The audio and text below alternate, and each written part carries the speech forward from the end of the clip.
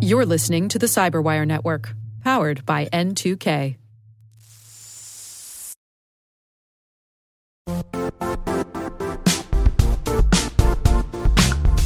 The IT world used to be simpler. You only had to secure and manage environments that you controlled. Then came new technologies and new ways to work. Now, employees, apps, and networks are everywhere. This means poor visibility, security gaps, and added risk. That's why Cloudflare created the first-ever connectivity cloud. Visit cloudflare.com to protect your business everywhere you do business.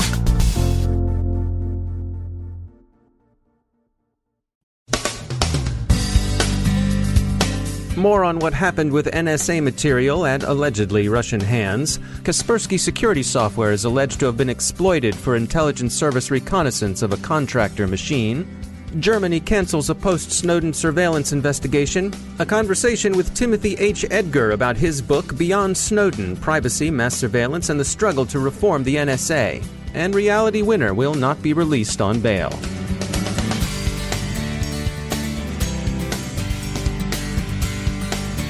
I'm Dave Bittner in Baltimore with your CyberWire summary for Friday, October 6, 2017. On Thursday, the Wall Street Journal reported that Russian hackers obtained highly sensitive material from the U.S. National Security Agency. The material is said to be related to both network attack and network defense. It was obtained from a machine belonging to a contractor on which the sensitive information had been placed. It's not known who the contractor was or for which company he or she worked. As we saw yesterday, the story, as it's known so far, indicates that the contractor's machine had Kaspersky security products installed. Kaspersky software has the reputation of conducting very thorough scans of the machines it protects. The company touts this as a feature, not a bug, something that enables its products to provide better protection against novel threats. Eugene Kaspersky put it this way in a recent blog: "We aggressively protect our users, and we're proud of it." The breach is said to have occurred in 2015, but wasn't discovered until spring of 2016. NSA veterans say off the record that they're not surprised by the latest incident, and some researchers are beginning tentatively to connect the dots, perhaps seeing early signs of an explanation of the shadow brokers leaks, which began a few weeks after NSA discovered the compromise. Late last year, the Washington Post reported that there was another unknown leaker, a third man after Snowden the first and Martin the alleged second, and the Post has indicated that this latest revelation is that third man. Kaspersky's been under a cloud within the U.S. government for the better part of the year.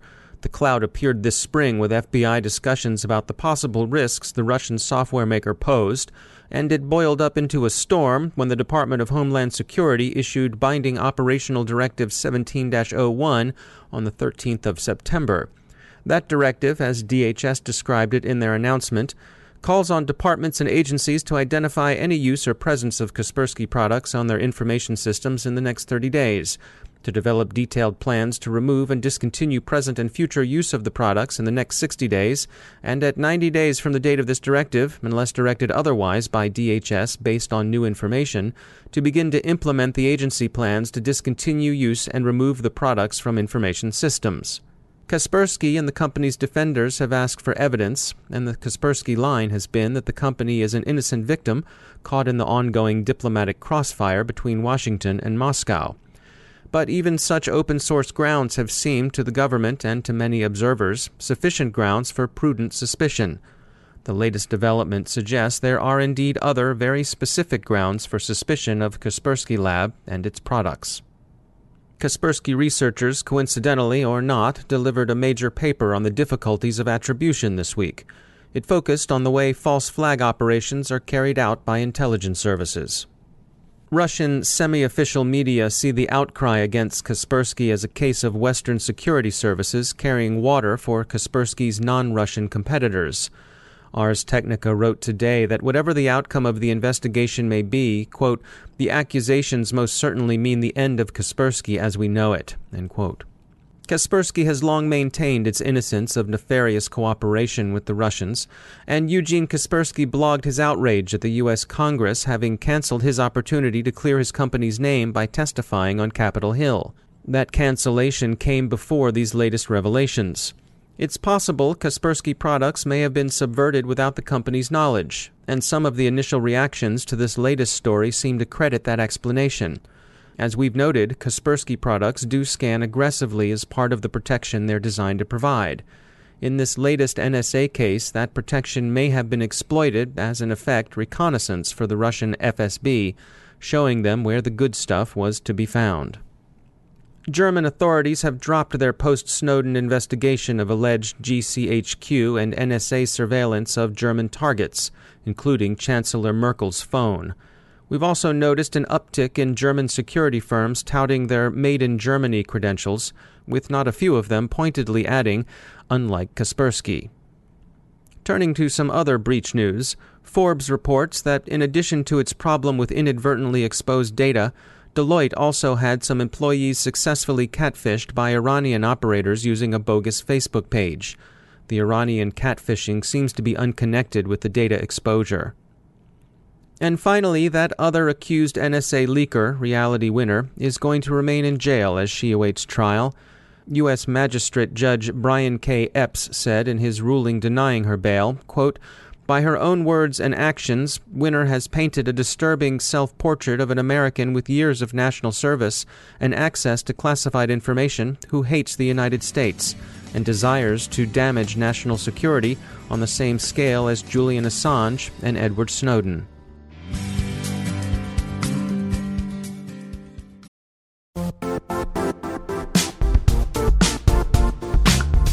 And now, a word from our sponsor, Zscaler, the leader in cloud security. Cyber attackers are using AI in creative ways to compromise users and breach organizations. In a security landscape where you must fight AI with AI, the best AI protection comes from having the best data. Zscaler has extended its zero-trust architecture with powerful AI engines that are trained and tuned by 500 trillion daily signals. Learn more about Zscaler Zero Trust Plus AI to prevent ransomware and AI attacks. Experience your world secured. Visit zscaler.com/zerotrustai.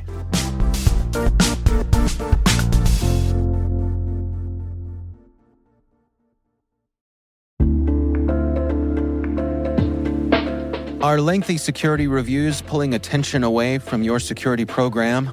With the largest network of trust centers, Vanta can help you streamline security reviews to win customer trust, save time, and close deals fast. Proactively demonstrate security by showcasing key resources like your SOC 2 or ISO 27001 and provide real-time evidence for passing controls. And when a security questionnaire is required, Vanta takes the first pass for you. Visit vanta.com/cyber to take a self-serve tour. That's vanta.com/cyber.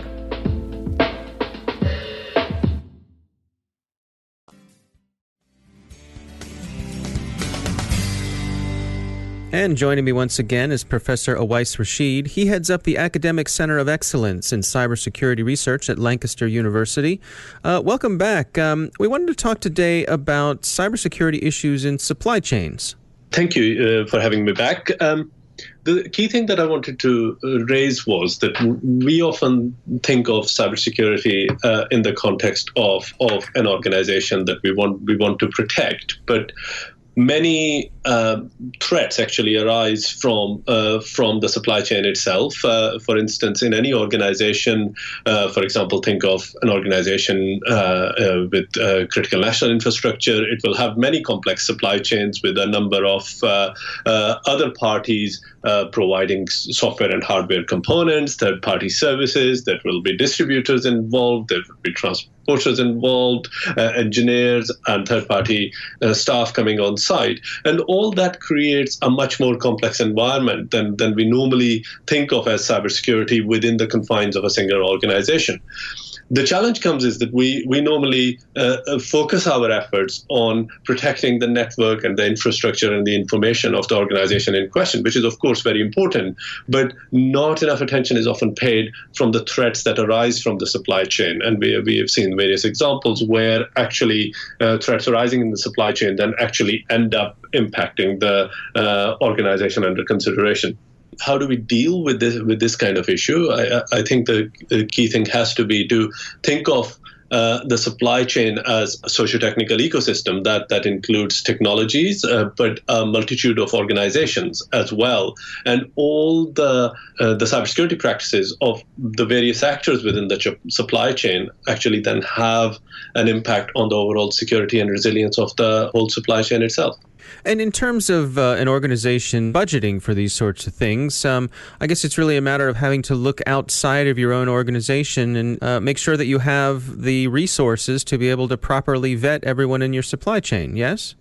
Yes, I think it's a resourcing question, but also it's a risk-thinking question. So at a strategic level, when decisions are being made about particular organizations coming as part of the supply chain to your organization, you have to ask the question, and not only just what kind of security certification or compliances do they have, for example, things like ISO 27001, but what are their actual security practices, and would those security practices have an impact onto your organization? So let's take Stuxnet as an example of this. We've actually been looking at this in collaboration with a company in the UK called Netitude, and we've been looking at how the supply chain issues arise in critical infrastructure. And if you look at Stuxnet as an example, the worms spread through potentially infected USBs or machines being carried into the nuclear power plant by third-party engineers. And that's the kind of threat that arises. And the kind of practices at an organization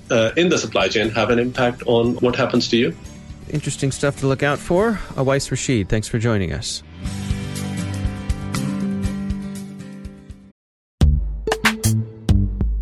Struggling to secure on-prem apps with modern identity? Don't worry, you're not alone. Join industry leaders from Fortune 500 organizations to secure your apps on any cloud with any IDP, regardless of your environment's complexity. Meet Strata's identity orchestration platform, Mavericks. Say goodbye to the headaches of app refactoring and legacy tech debt. With identity orchestration, you can modernize legacy apps to use MFA or passwordless authentication in a few weeks, migrate from one IDP to another, and so much more without changing the app. No matter your IAM use case, Strata extends the value of your current identity investments. And the best part? You can try it for free today. Visit strata.io/cyberwire to share your biggest identity challenge, and they'll hook you up with a complimentary pair of AirPods Pro.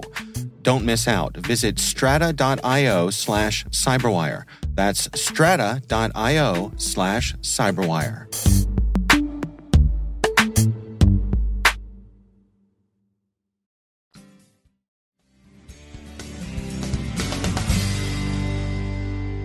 My guest today is Timothy H. Edgar. He's the academic director at Brown University's Executive Cybersecurity Program and author of the book Beyond Snowden: Privacy, Mass Surveillance, and the Struggle to Reform the NSA. Mr. Edgar was a civil rights lawyer with the ACLU and then a civil liberties protection officer for the Director of National Intelligence under Presidents Bush and Obama. To say it was a culture shock would be a bit of an understatement. When I went into the government was at the end of the George W. Bush administration, really the middle of the second term. And at that time, there was enormous tension between the national security establishment and the privacy and civil liberties community. There's always some tension, but this was really a time when the government was seen as overreaching in its surveillance programs and its counterterrorism programs. But there was an opportunity there to make a difference by going to a new office, a privacy office inside the head of the intelligence community. That's the Director of National Intelligence. And so I kind of took a big gulp and decided to make that leap and go inside. And I still remember kind of the shocked expressions on some people's faces when they asked me where I had worked, and they were expecting to hear, oh, I was at the FBI, or I was at the CIA, or I was at the NSA, which is what most of my colleagues would have said.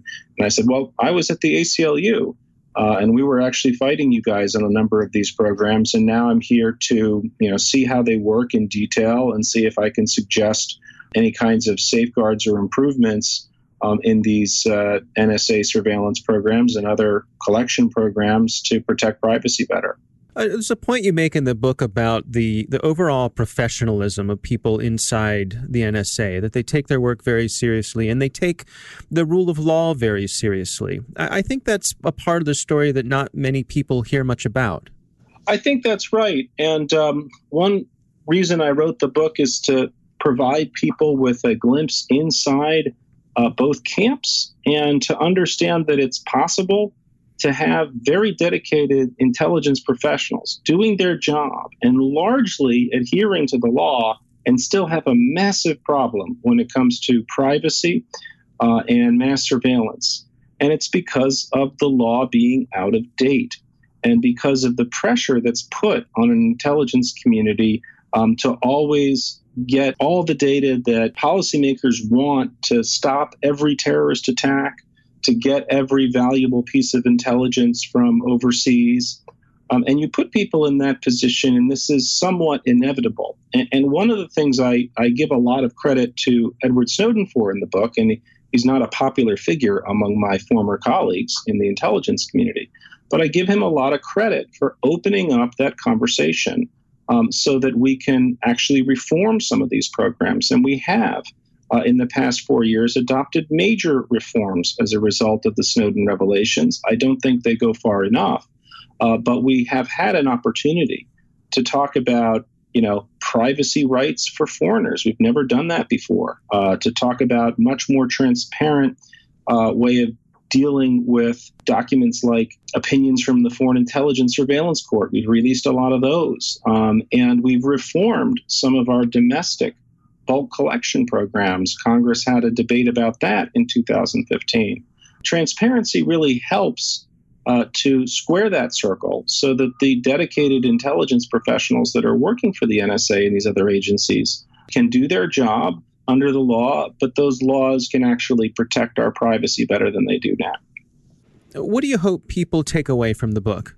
Well, I hope they understand that although we have built these massive mass surveillance programs, we are not stuck with either throwing up our hands and accepting that loss of privacy or just dismantling them all and deciding that that's the price of a free society.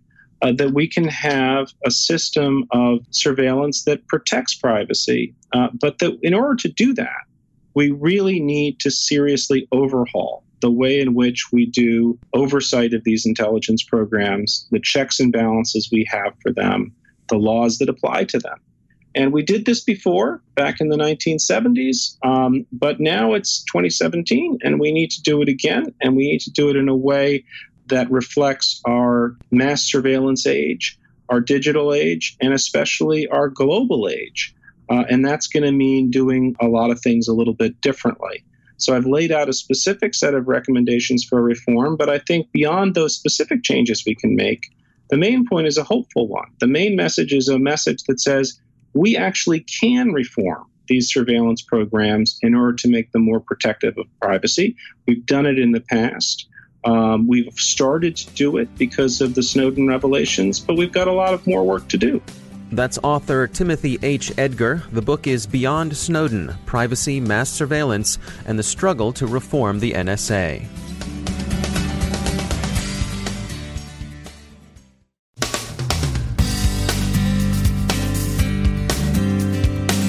And that's the Cyberwire. We are proudly produced in Maryland by our talented team of editors and producers. I'm Dave Bittner. Thanks for listening.